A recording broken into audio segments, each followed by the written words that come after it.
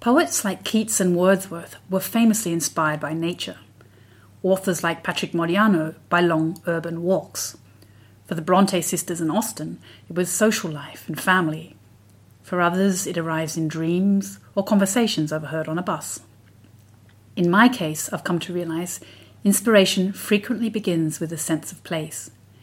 Inconveniently enough, this is almost never the place that is nearest to me, rarely even the place in which I live. Most often, it is a location encountered on some form of journey and leaves so deep an impression, I feel compelled to explore it in words. My first novel, Hinterland, grew in fact out of 3 locations that reared out of the landscape latent with possibility. All 3 of them were on borders, the kind of liminal places we tend to pass through with barely a glance.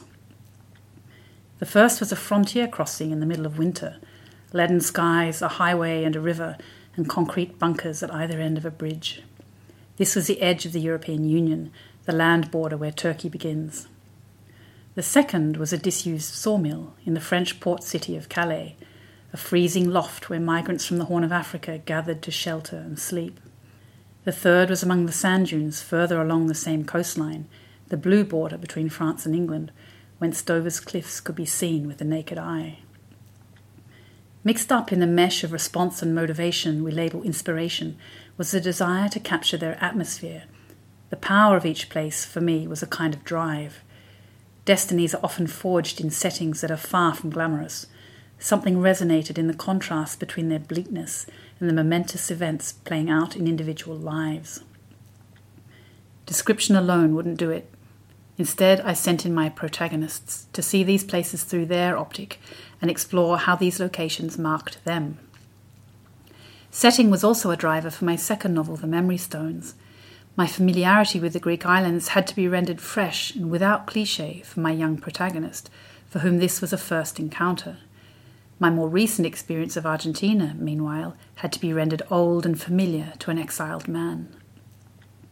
Often my fiction is inspired by places I no longer live in, that I have some intimate knowledge of, but also the clarity that absence brings.